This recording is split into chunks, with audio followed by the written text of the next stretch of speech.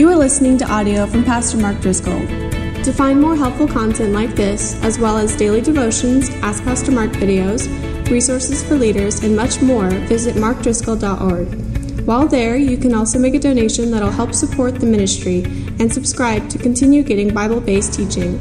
If you live in or are visiting the greater Phoenix Valley, please feel free to come and see Pastor Mark at the Trinity Church in Scottsdale, Arizona. Thank you for listening and being a part of Mark Driscoll Ministries. And remember, it's all about Jesus. Alrighty, we are continuing our study in John's Gospel. We're taking the better part of a year, just going line by line through a great book of the Bible written by Jesus' nearest and dearest friend. And today we hit the end of John 7 and into John chapter 8, the woman caught in adultery. And if you open your Bible, here's what it says. The earliest manuscripts do not include this section. All right, so we've got debris all over the runway today. We can't just take off. I got to get all the debris off the runway. What does that mean? Are there parts that shouldn't be in the Bible? If they're not supposed to be in the Bible, why are they in the Bible? What other parts shouldn't be in the Bible, or should it be in the Bible? How do we get the Bible? What is the Bible? Immediately, I'm assuming you get a lot of questions. So today's Group on Sunday. You get 2 sermons for the price of 1. So the first sermon will be how we got the Bible and why we believe it and trust it. And the second sermon will be on this section of John's great gospel. And I'll start by just telling you what the Bible is. And my hope is that you can start to understand God's Word. Some of you are non-Christians. We love you. Good to have you. Some of you are Christians. Some of you are mature Christians. I grew up in a church-going home, but I didn't know the Lord Jesus. And the only Bible we had was huge. It had its own zip code. This was a very large Bible.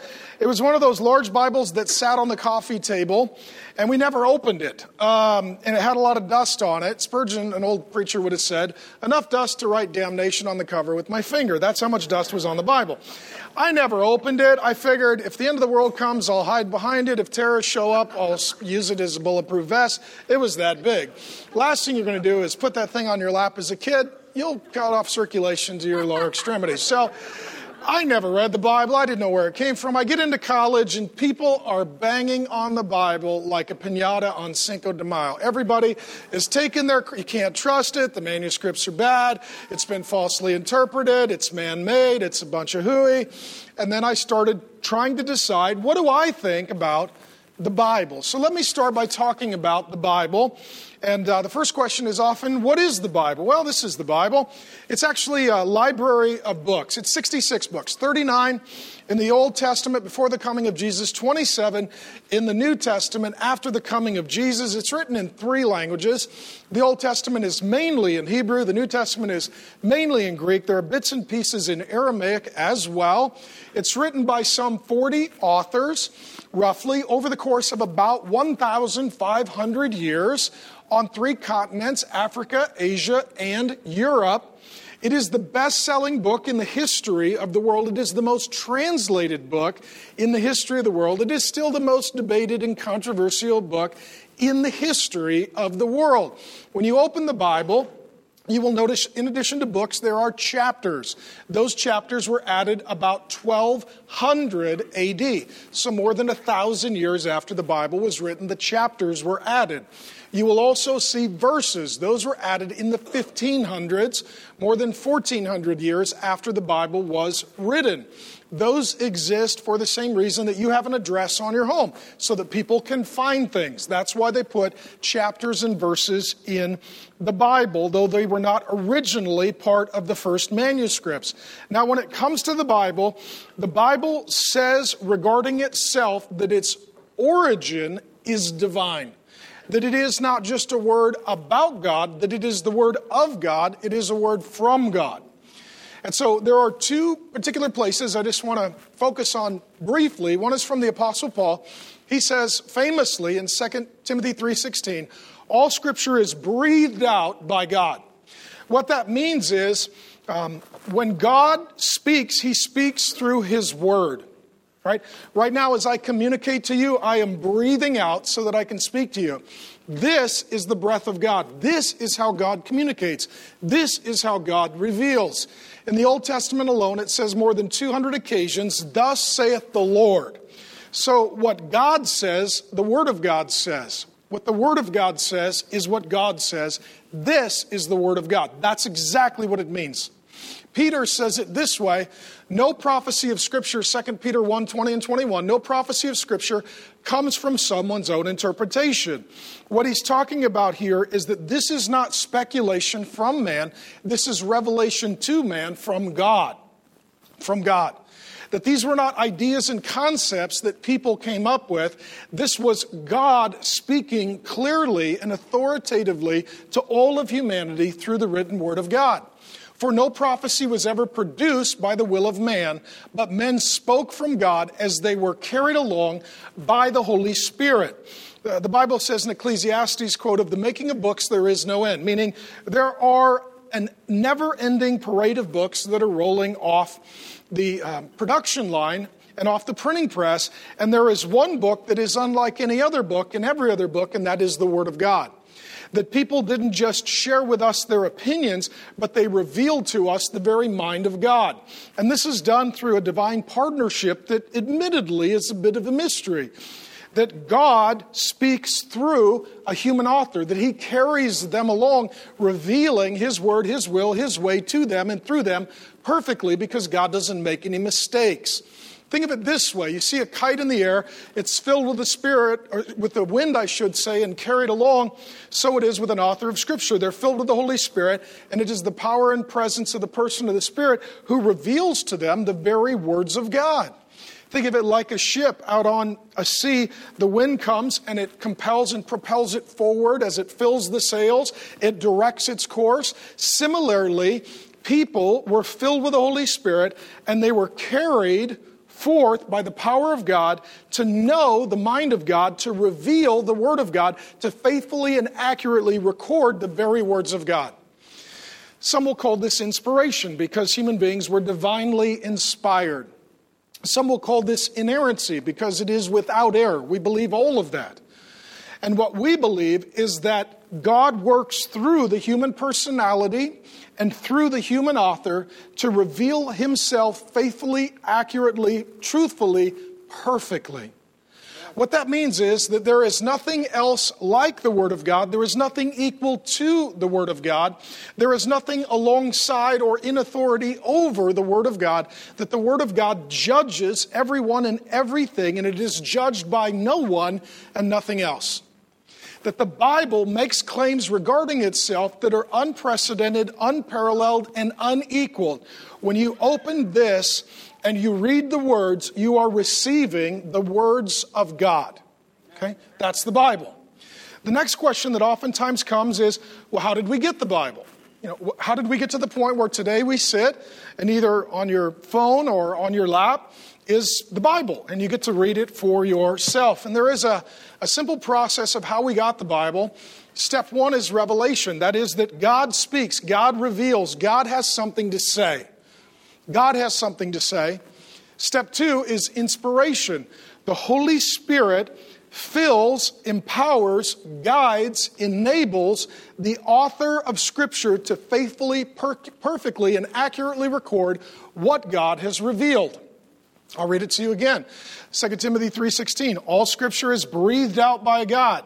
2 Peter 1:20 and 21, men spoke from God as they were carried along by the Holy Spirit.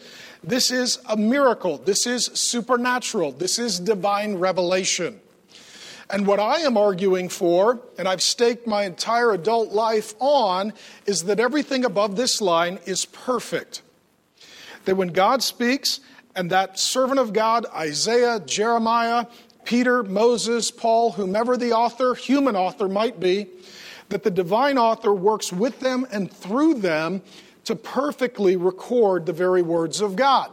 The original copy is called the autographa. If you've ever bought memorabilia, maybe it's sports memorabilia or rock and roll memorabilia, and it's autographed, you need it authenticated so that it can be assured that it was a handwritten original autograph of the person who signed the memorabilia. That is the autograph. The autographa is what the commentators and the theologians will call the original copy. So Moses, Paul, Jeremiah, Peter, God reveals to them, the Holy Spirit fills them, and they write down the original, perfect, complete, without error, full authority Word of God. What happens then is step 3, people hear God wrote a book. And, as is not surprising, people ask, can I get a copy? I'd like to read the book that God wrote. So then you reach the point of transmission, and this is where scholars handwrite copies. You and I are privileged to just simply purchase books because a Christian named Johann Gutenberg invented something called the printing press. But in the ancient times, if you wanted a copy of a book, you had to receive a handwritten copy. Just think of that, all books, all manuscripts were handwritten, which means you would either need to sit down and read and write out exactly what was said somewhere if you could get a copy, and then you could have a copy for yourself, or you would pay for a copy to be made. This was a massive scholastic undertaking. People would devote their whole life to studying the languages of the Bible. And there would be a chief scribe and there would be scribes. So let's just pretend that you are the scribes and I'm the chief scribe. And the way it would work is I would read what God wrote. You would hear what was said and then you would record what I read. Now, that being the case, is it possible that some of you might misspell a word? Some of you are like, for sure. I misspell words all the time. My love language is misspelled words, okay? How many of you might get punctuation wrong? You're like, I'll just tell you me, I don't like punctuation. It slows me down. It slows me down, and I got a lot to say, so pray for my editors. And so it is possible that even if you were devoutly studied, faithfully committed, and you were focused, if this was your job, day in, day out, week in, week out, year in, year out, it is possible you could hear me say something and you wrote a different word, or you misspelled a word, or you gave the wrong tense, or you put the punctuation in the wrong place. Let's just agree that those are minor variances. Amen? Very minor. And the way that we would determine whether or not an error was made, there would then be editors who would come and they would take your scrolls, your manuscripts, and they would count from the back and count from the front, and they would have certain places where they would be looking, at, place number 137, there is to be this letter or this punctuation, and if they found any error, what would they do to your copy? They would destroy it because it wasn't perfect. They're making every effort to do things perfectly, accurately, in a way that is scholarly. Now, it is possible that honest errors are made, and they are minor. Scholars will tell us that 99% of the New Testament, for example, is not in debate or question. One goes so far as to say that 99.4% is without question. How do we know? Well, let's say you've got 1,000 copies. 998 spell the word this way.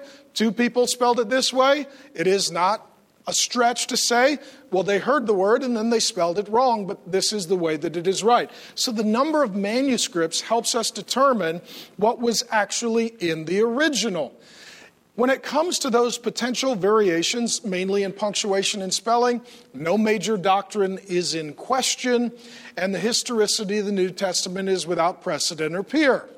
Now, what happens then is, so God speaks, it is written down, copies are made. And then people in other languages hear, God wrote a Bible, God wrote a book. And they think, well, we'd love to read it, but we don't know the language.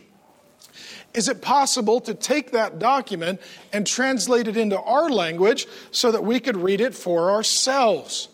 This is what happens constantly when it comes to history. When you go to college and you read history, you're reading something that has been translated from an original source. When you enter into a philosophy class, you're not reading the same language that it was originally written in. You are reading something that has been translated. So it is similarly when you take a lit class. You're reading an ancient piece of literature, a well-known novel or book. It is not written in that language that you are reading it in. It has been translated from that language into the language that you are reading. We do this all the time. We do this as well when we're dealing, even to this present day, with documents. How many of you are in business and you have international contracts? It has to be translated. This happens all the time. Translation is where we take the original manuscripts in their original language and we try to, with the best of academic intent, find ways to communicate that faithfully across different languages. Christians have done more work for the translation of various language and the creation of various written languages than any other group, because we care about the Word of God going forth. Some languages are oral. They are not written languages. And so God's people will show up, get to know the people in that culture because God loves them and so do we, and then provide for them their first ever written language so then we can translate the Bible into their language because God loves all nations and languages. And the picture of the kingdom of God in Revelation is all the nations and languages will be around the resurrected Jesus. And so languages matter, and God wants everyone to know about Jesus in their native and original language. What happens then is people pick up the Bible and they read it and they need to interpret it for themselves. What does this say? What does this mean? What is God saying to me? What is God asking of me? Okay? And so I know, because the Bible says it and I've experienced it, that the same Holy Spirit who inspired the writing of Scripture opens your understanding as you read the Word of God. How many of you have had this experience? You're like, I open the Bible, I pray, and God teaches me about Himself, about me, about our relationship. You know what to do. Okay, I can't live this way. I need to live that way. I can't think this way. I need to think that way. I can't walk this way. I need to walk that way. God is instructing me. He's informing me. He's correcting me. He's shaping me. He's directing me. And it's a supernatural, miraculous thing that happens. It is a meeting between you and God, and the same Holy Spirit who inspired the writing of Scripture wants you to learn. And so when you open the Word of God, the Holy Spirit opens your understanding so that you can meet with the God of the Word and you can become like Jesus, who is the hero and center of Scripture. And it's a supernatural, divine thing that happens. Opening this book is unlike opening any other book. And if you read it accurately, you'll realize this book is not just one that you study. This is a book by which God studies you. All of a sudden you're like, this is what's in my heart. That needs to change. This is what's in my mind. This is wrong. These are the desires and inclinations of my will, and they need to be redirected. God speaks to you through His Word, and as you open the Word of God, the Holy Spirit opens your heart and your mind and your will to receive a literal word from God. This is why I'm so passionate for you to be in God's Word. That's why I'm so thrilled to have the opportunity to teach you God's Word. I don't know what God will say to you, but if we open the book, I promise you this, He has something to say. Amen. He has something to say. That leads to the next question. How many of you have asked this question? Why are there so many Bible translations? How many of you have wondered that? Some of you recently became Christians and you've actually sent questions into the office.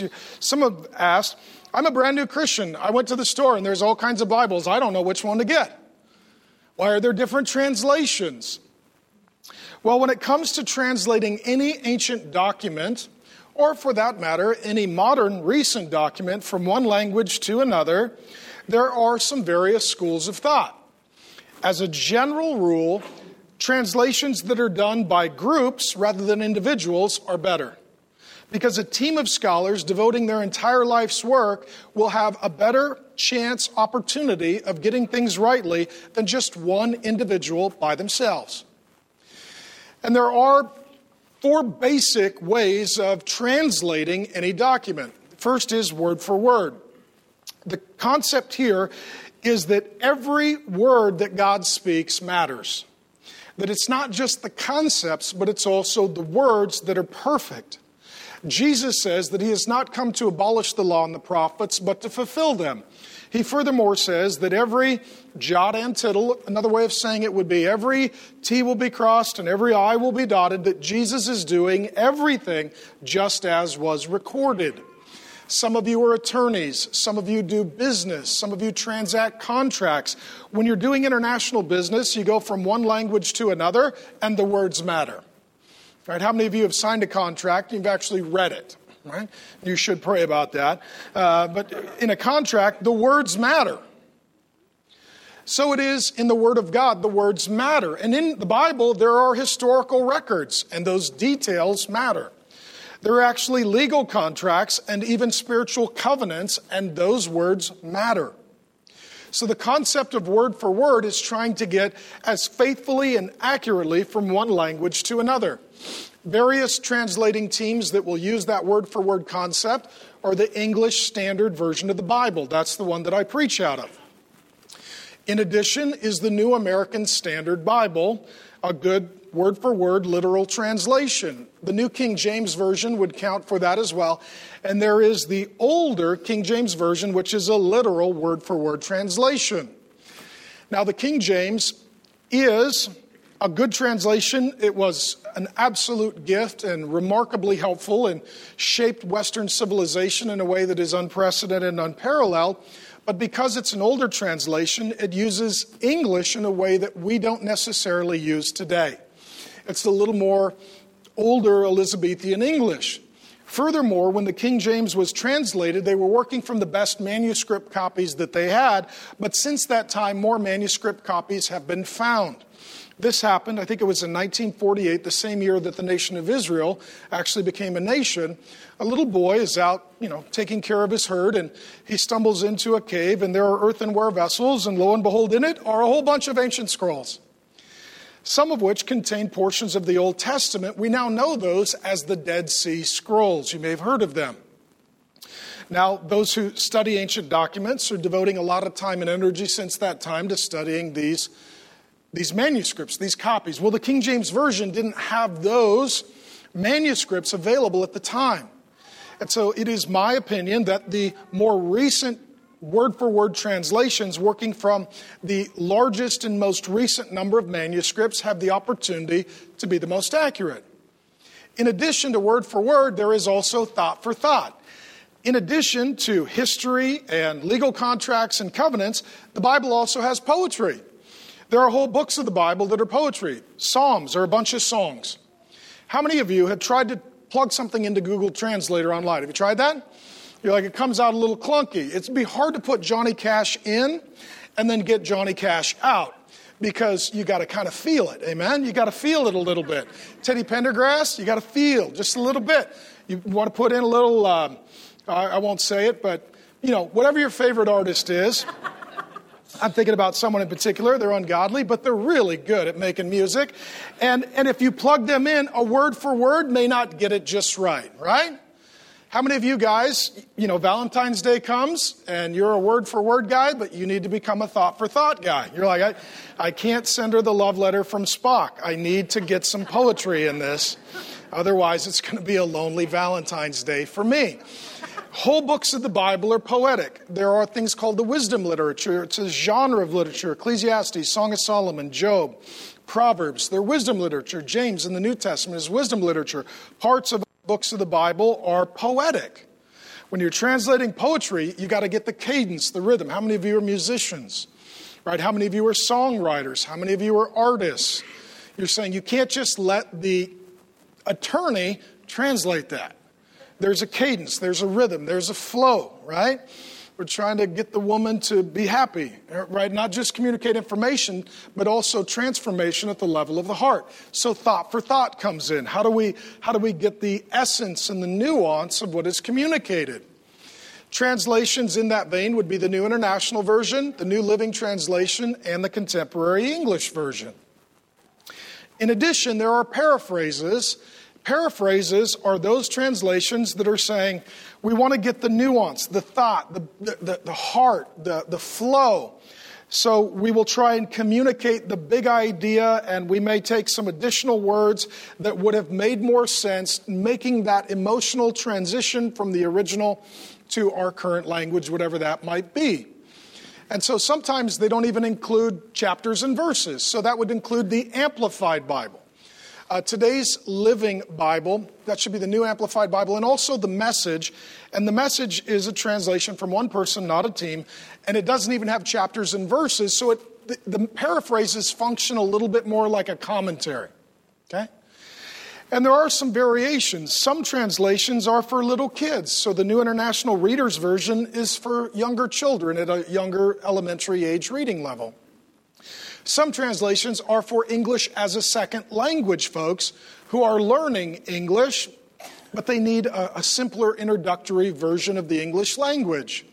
Most of your translations are going to be in a 6th to 8th grade reading level. Some of your word-for-word translations are going to be at a 10th grade reading level. So there are various things that are happening in the translation process, seeking to be faithful in getting God's word to as many people as possible in as many languages as possible. My view is that Bible translations are like ice cream flavors. How many of you like ice cream? You should all raise your hand. Even if you disagree with me on every point, we should all agree on this point. Ice cream is amazing. And I like different flavors. I have my favorite flavor, but there's a lot of flavors that I'm really glad for. And sometimes I'll put them together into a triple scoop. And so what I'm saying is, if you want a triple scoop on your Bible translations, no judgment from me. Find a good word for word, find a good thought for thought, find a good paraphrase, get into God's word, get God's word into you. Amen? And then the last is corruptions. Corruptions are not translations. They are manipulations and corruptions. That's what they are. Have you had the Jehovah's Witnesses come to your house? Okay, we love them. They're wrong. And when they come to our house, when they come to your house, they will say, we believe in the New World Translation of the Bible. It's actually not a translation, it's a corruption. That's what it is.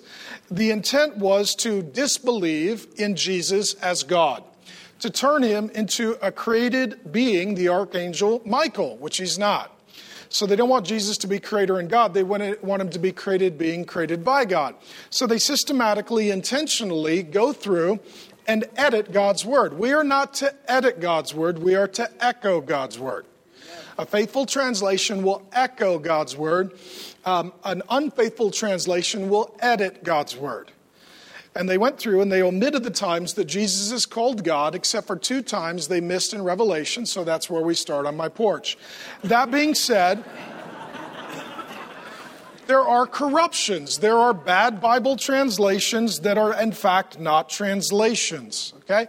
That's how we got various Bible translations. So that leads to this question: why should we trust copies of the Bible? Okay? Some of you have been told the Bible was written, and then hundreds of years later, things were added and changed and misinterpreted and mistranslated.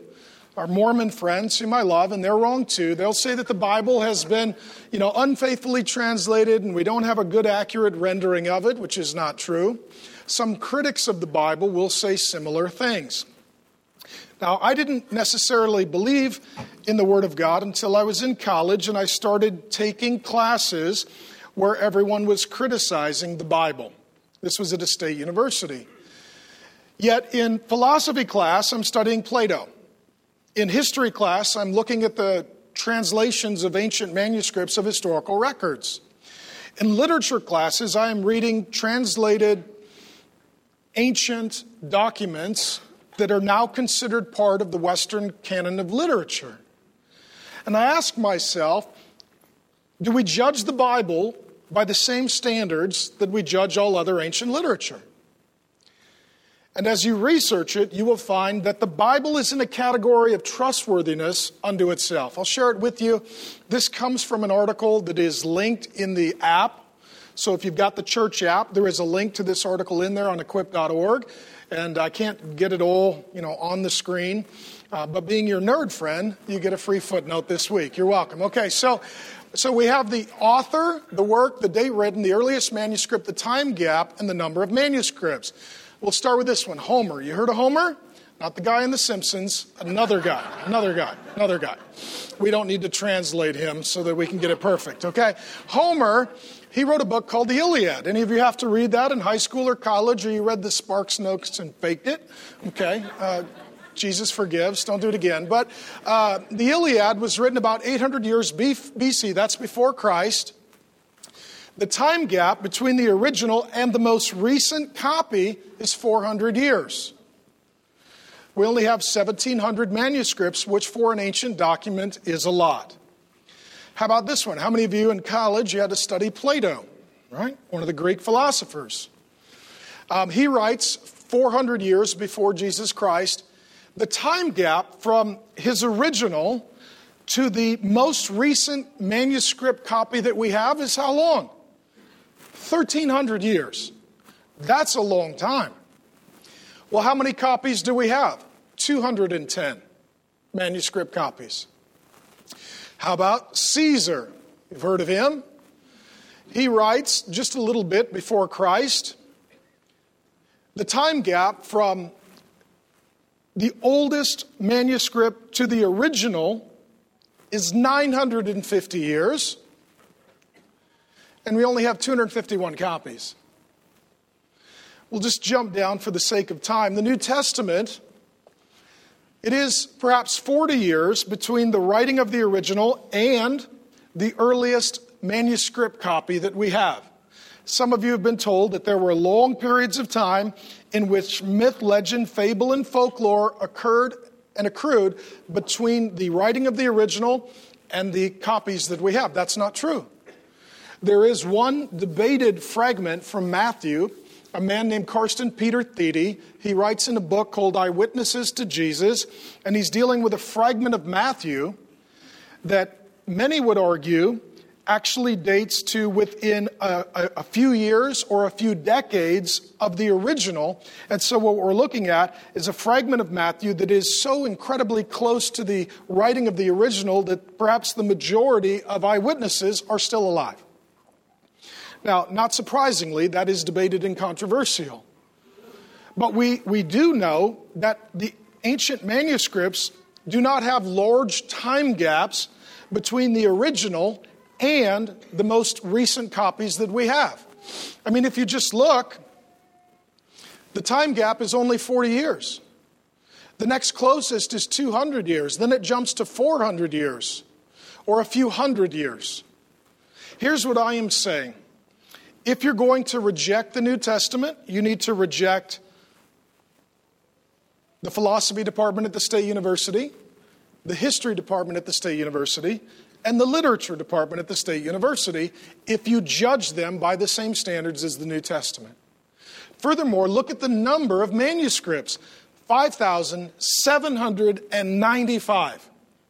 That is more than all other ancient manuscripts combined.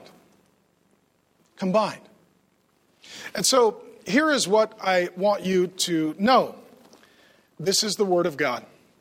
It has been preserved by God and His people despite great opposition at great expense. That when you pick up the Word of God, what you are picking up is accurately copied and faithfully translated. And furthermore, God the Holy Spirit will help you to understand it because it is His strong desire that you hear from the Word of God and you become like the Son of God. That is the big idea and point. We believe the Bible, we trust the Bible, we love the Bible, we study the Bible, we obey the Bible, we want to echo the Bible, we do not want to edit the Bible. Amen. Furthermore, Jesus taught from copies and translations. Did you know that? Jesus taught, he was a rabbi, a teacher of the Old Testament. He taught from copies and translations into languages like Aramaic.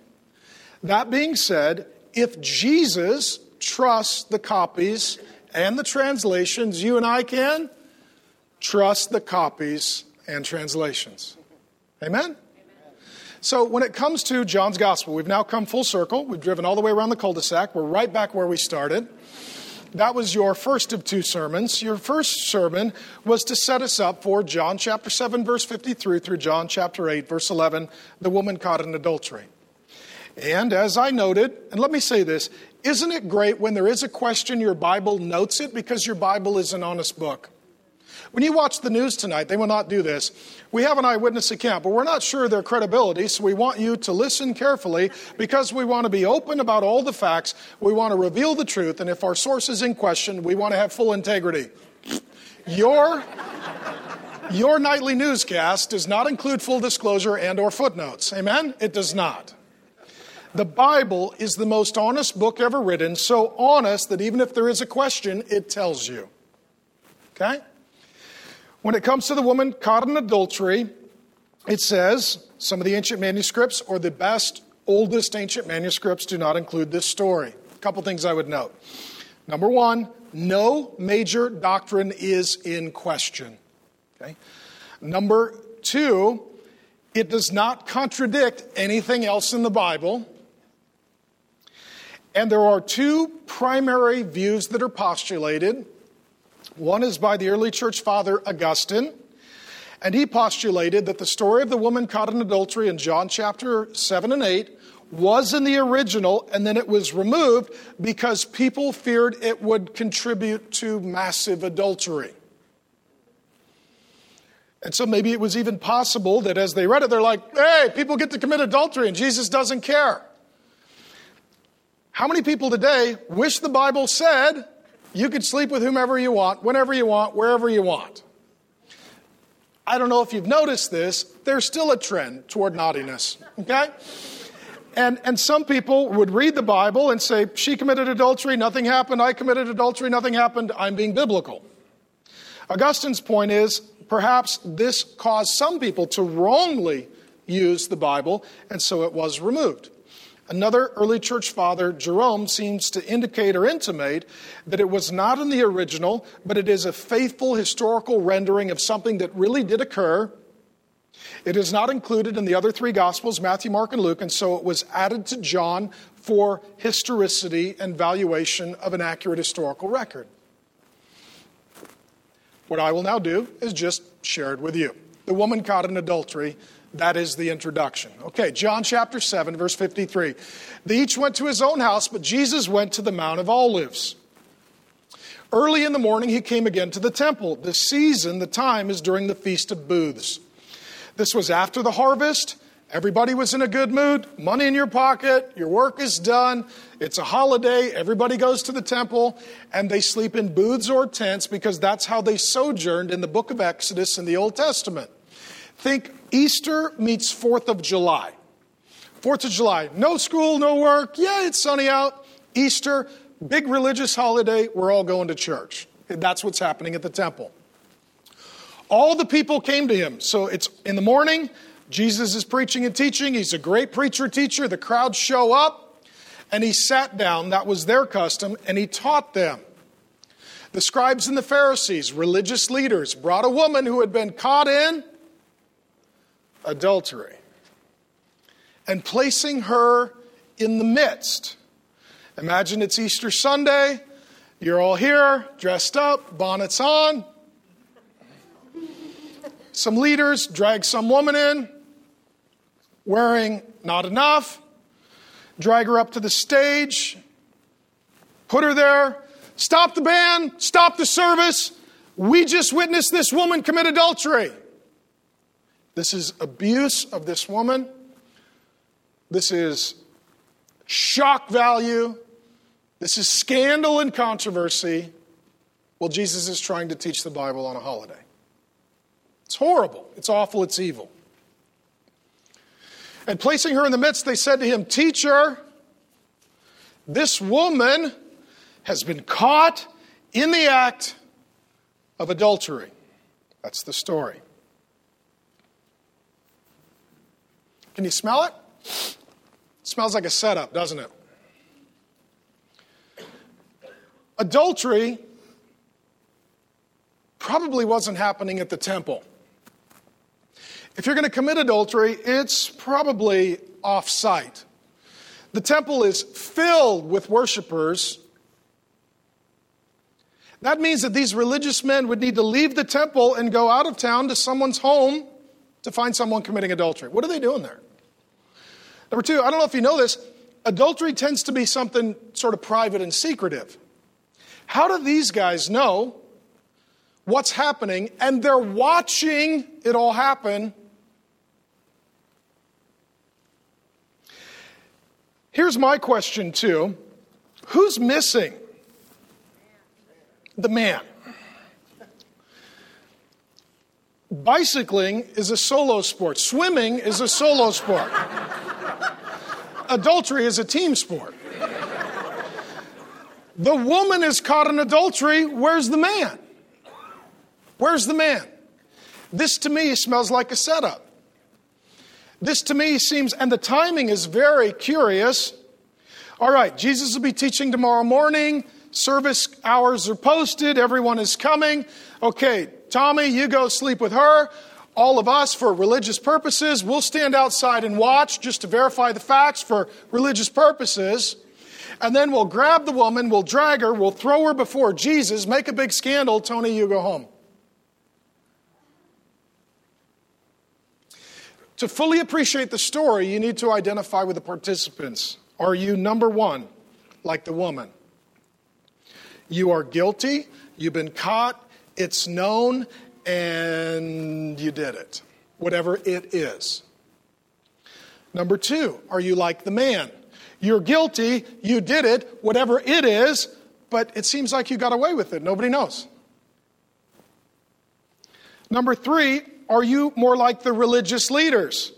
Busybodying, fault-finding, accusing, nitpicking, judging everyone else, overlooking your own faults, failures, and flaws.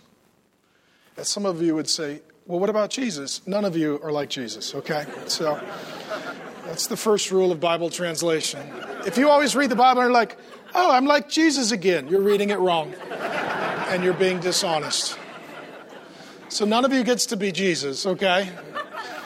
You get to be the woman, the man, or the religious hypocrite. Rock, paper, scissors. Pick one. That's who you are, okay? Now, that being said, the story continues. Jesus is caught in a trap. Now, in the law, and this is the Old Testament, the first 5 books of the Old Testament are called the books of the law. They were penned by Moses. They have 613 laws. Now, in the law, Moses commanded us to stone such a woman. In the Old Testament, adultery was punishable by death. That's why there weren't a lot of repeat adulterers.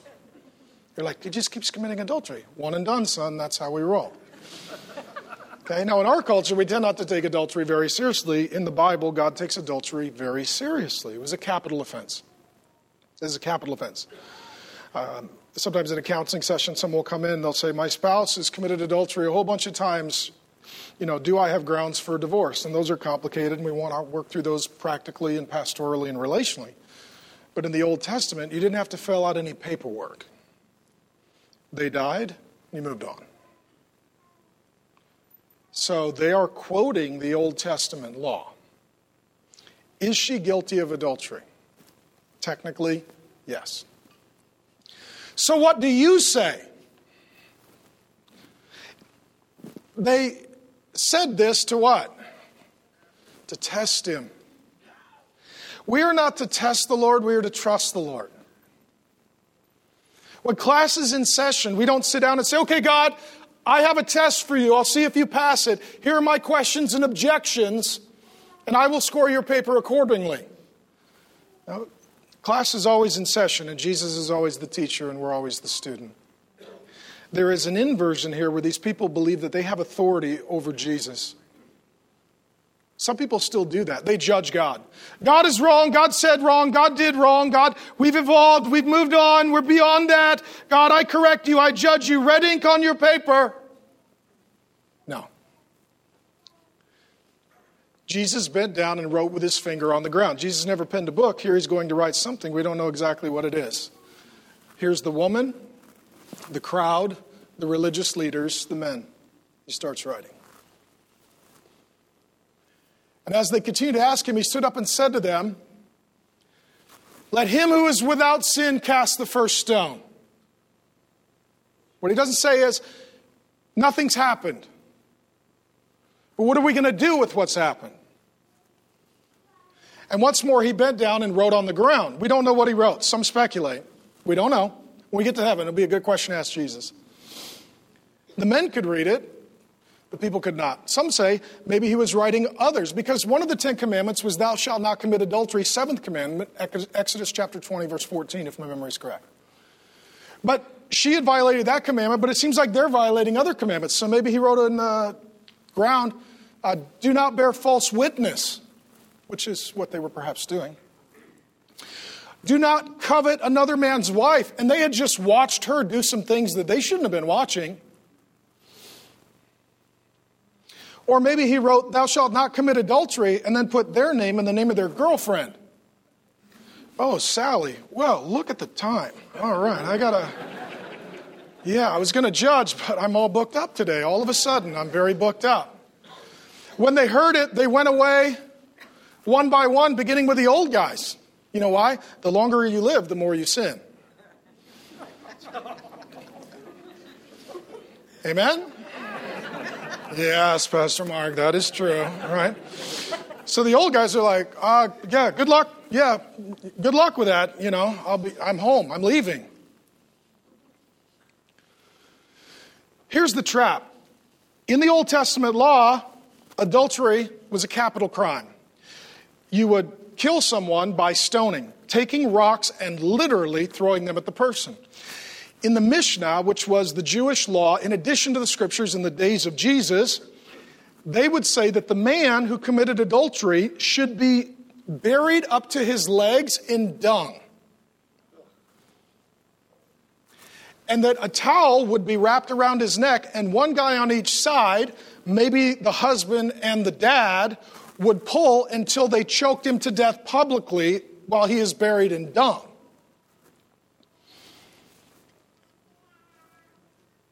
In addition to God's laws, there were religious leaders' laws, and there were Roman laws. God's people, at this point, they were occupied, overtaken by the large Roman Empire that had a wide variety of religions and languages and peoples. And the Roman authorities said no one is allowed to try and execute someone based on religious law. So they put Jesus on the horns of a dilemma. If you execute the woman, you will be violating the government. They will arrest you and throw you in jail.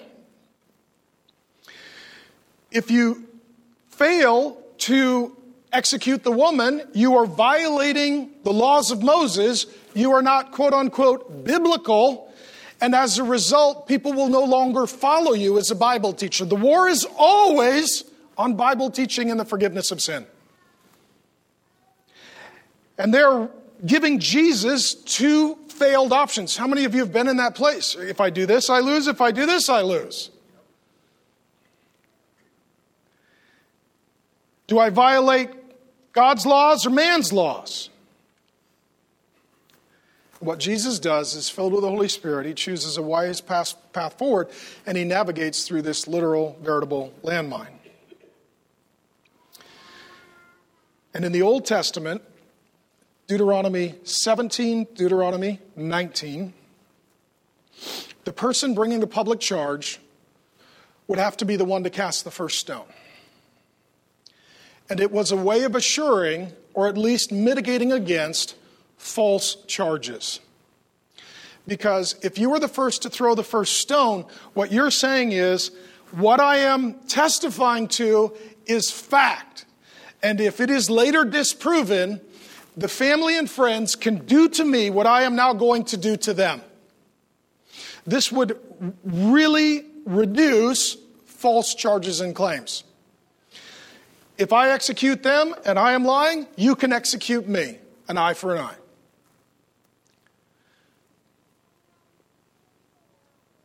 Who was without sin and had the right to cast the first stone? Only Jesus. Only Jesus had the right to cast the first stone. What is he going to do? And Jesus was left alone with a woman. Eventually, all the religious leaders leave.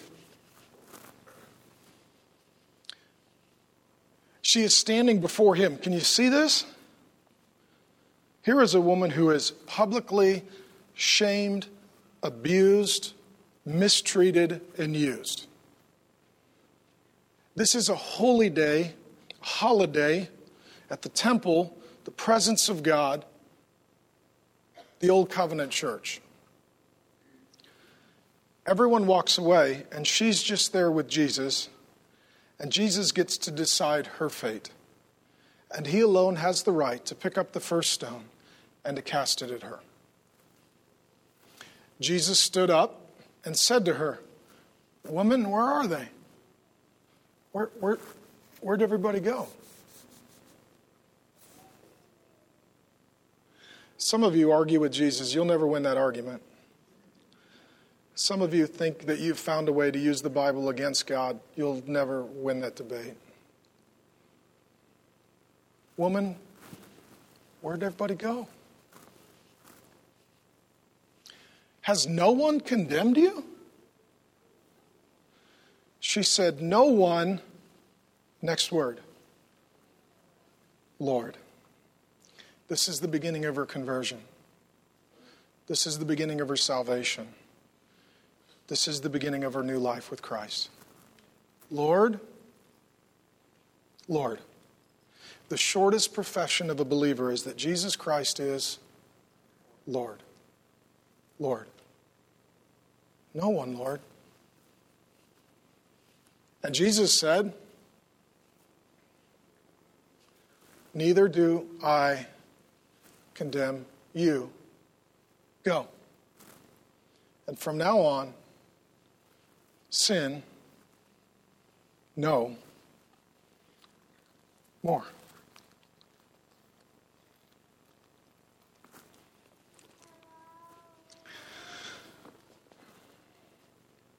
There's a heaviness because of our sinfulness.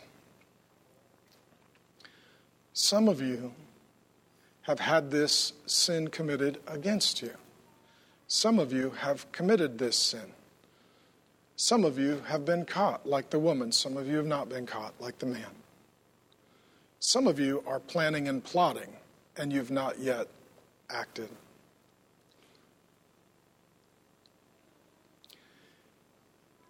This is how Jesus treats guilty sinners.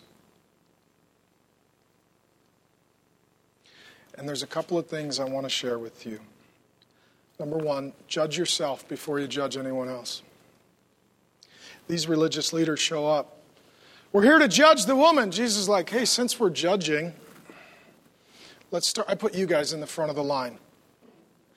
This is what haughty religious people do. They judge others, not themselves. Your sin, not mine. Your problem, not mine. Your failure, not mine. Judge yourself before you judge anyone else.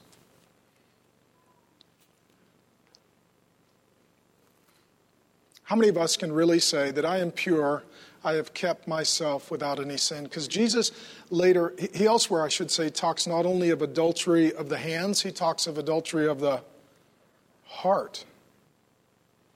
Some of you would be religious, say, I have never committed adultery of the hands. I would be very suspect of anyone who says, I have never committed adultery of the heart.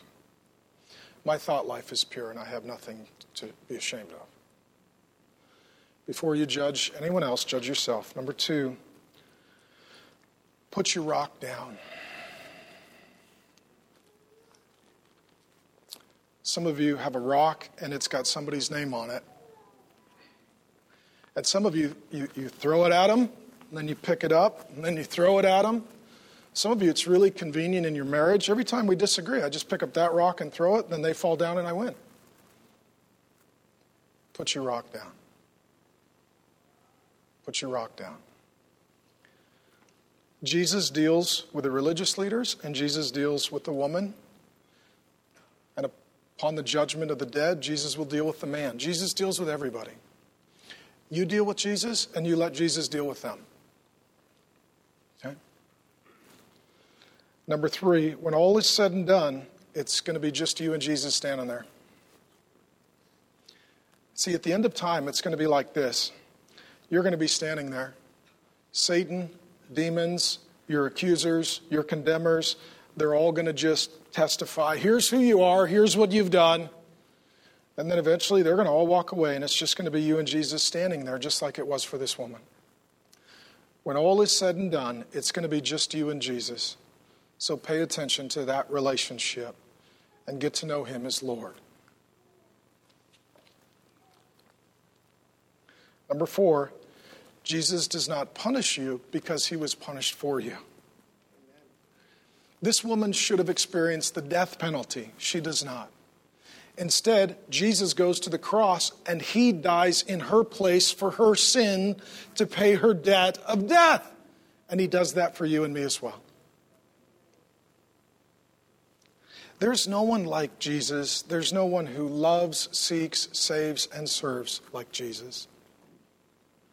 Jesus dies for her. Jesus dies for you. Jesus dies for me. What that means is we don't need to kill each other, and you don't need to kill yourself.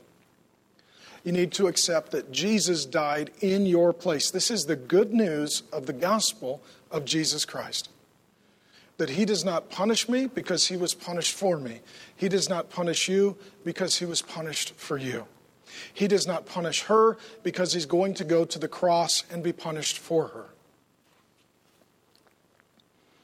Number 5, Jesus forgives sin. Jesus forgives. Let me say this. You don't work for your forgiveness, you work from your forgiveness.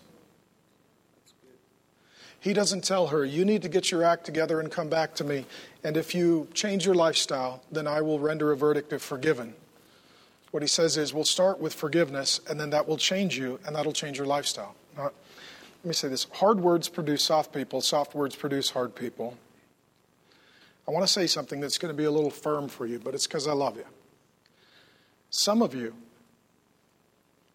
you believe that Jesus forgives you, but you can't forgive yourself. I hear this from people all the time.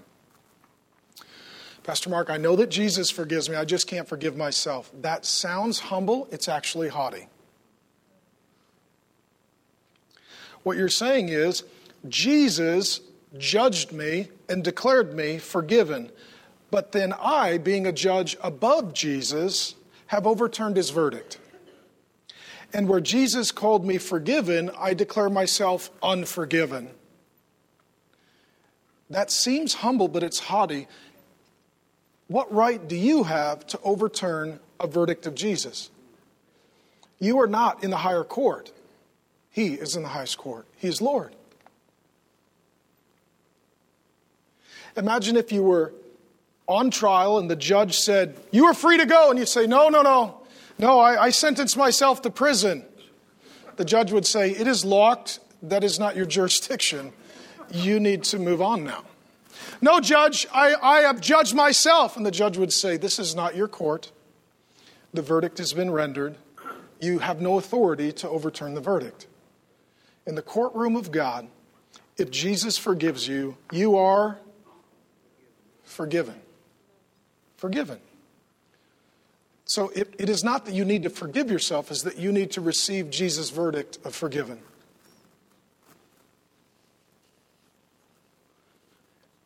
Number 6, Jesus lifts condemnation. Jesus said, neither do I condemn you. She could have been forgiven and moved on, but she could have carried that condemnation and shame the rest of her life. Some of you are that way. You are forgiven, but you carry the condemnation and shame, particularly when it comes to sexual sin. Romans 8:1 says, there is now how much condemnation for those who are in Christ? No condemnation. There is now no, good news, no condemnation for those who are in Christ.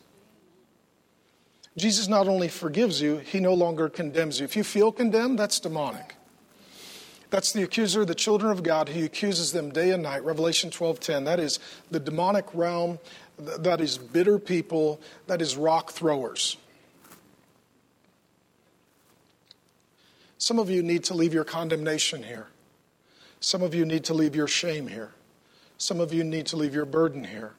Some of you need to leave your past here. Some of you need to leave your lifestyle here and go and sin no more. Number 7, Jesus gives dignity. He says to her, what? What's this little word? Woman. If you were here with me earlier in John's Gospel, Jesus' first miracle was turning water into wine at a wedding in Cana of Galilee. He did so at the request of his mother, and he looked at her, and do you remember what he said to her? Woman. Did Jesus love his mom? Yes. Does Jesus love this woman? Yes. He's treating her with dignity and honor and respect. He's not going to shame her, condemn her for the rest of her life. He has forgiven her and changed her and given her a new life. Number 8, this will be offensive. but it's true. Today, our culture would tell this woman, you have nothing to apologize for. That's an alternative lifestyle. It was two consenting adults. Who are we to judge? Here's a rainbow sticker for your camel. Join our parade. Welcome to the party.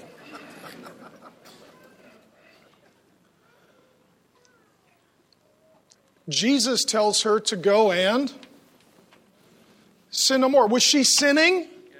Yes. Go and sin no more. Jesus calls us to a countercultural lifestyle. If everybody's doing it, it's not rebellion. Right? People are committing adultery, dating, relating, and fornicating. Singles are cohabitating. Everybody's doing it. If you really want to be a rebel, go and sin no more. Go and sin no more. This is Jesus' invitation to the kind of lifestyle that only the children of God can experience and enjoy. This is where we read of Jesus. He says, thy kingdom come, thy will be done on earth as it is in heaven. We don't want to live our lives culture up. We want to live our lives kingdom down. Culture up is sin. Culture up is shame. Culture up is brokenness. Culture up is condemnation. Kingdom down is forgiveness. Kingdom down is condemnation lifted. Kingdom down is relationship with Jesus, clear conscience, and an alternative countercultural lifestyle to go and sin no more. That who you were is not who you are.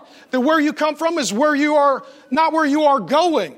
That the way you used to believe is not how you now believe. The way that you used to behave is not the way you will forever behave. And the last point I want to share, and then we're going to worship because this is good news. To have the burden lifted, to have the shame lifted, to have the condemnation lifted, to have the forgiveness come and the freedom come. You need to give your sin to Jesus. You need to receive Him as Lord. All of this happens at what place? Mount of Olives. Zechariah 14:4 says that when the Lord Jesus returns, He will land on the Mount of Olives. He will set His feet on the Mount of Olives. It says that the Mount of Olives will turn into a valley. And what will happen for you and me is the same thing that happened for this woman in the same place. That you and I will stand before the Lord Jesus. That all of our sin and all of our shame and all of our faults and all of our flaws will be made known. And Jesus will say, I do not condemn you. I forgive you. I do not condemn you. I love you. I do not judge you. I was judged for you. I do not punish you. I was punished for you. Faithful servant, enter into your rest. Welcome into your eternal kingdom. Receive your eternal power. Live in your eternal destiny. Walk with me forever and go in. Sin no more. Sin no more. Sin no more. Father God, I thank you for an opportunity to teach your perfect word here to these dear people. Lord Jesus, as we open your word, the Holy Spirit comes and He convicts and He instructs and He directs and He heals and He comforts and He corrects. Father God, when it comes to sin, we've all got it. Some of us have been caught. Some of us were in hiding, but we're now caught by you. Lord Jesus, we now come to meet with you. We come to be forgiven by you. We come to be changed by you. We come that we might live a new life as forgiven, free, new people who by the power of the Holy Spirit can go and sin no more. God, I pray for an unburdening on these people. I pray for an unveiling on these people. I pray for hope, help, healing. I pray for the breaking of demonic strongholds in thought life and action and behavior. And Lord, we thank you for this woman's story because for all who call on you as Lord, this is our story. We come to partake of communion, remembering that you were punished, broken body, shed blood in our place for our sins. And we come to celebrate as they did. And we come to walk with you and to walk away from sin. Lord Jesus, thank you that you do not condemn us, that you receive us. And that with you we can walk away from sin and go and sin no more.